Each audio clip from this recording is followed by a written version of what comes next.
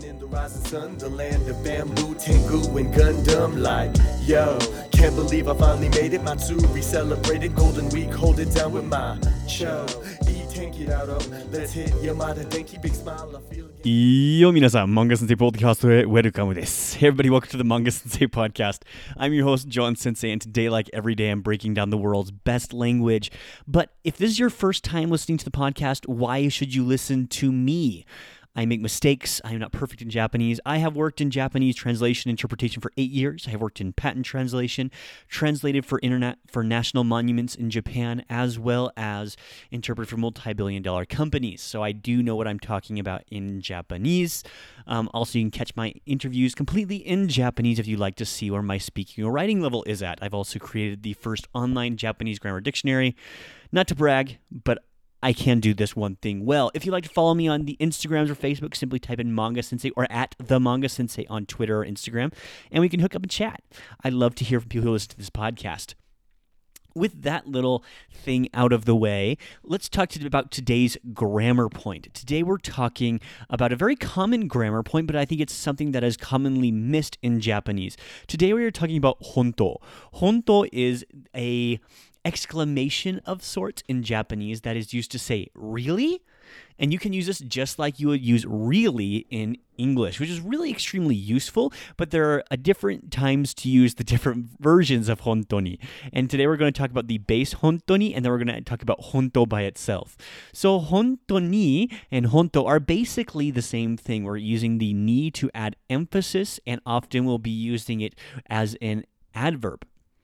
This is done by putting it like because honto is a noun, or it is often used as a adverb or an adjective. So honto na hito is a real person. Usually honto no person, or honki na it would be a little more appropriate, I think, but technically you are allowed to. But acting as a non-nominal or a na adjective, you have to put the character na or ni if it's an adjective or an adverb respectively. At the same time, you can use this phrase all by itself. 本当ですか? Really? No way.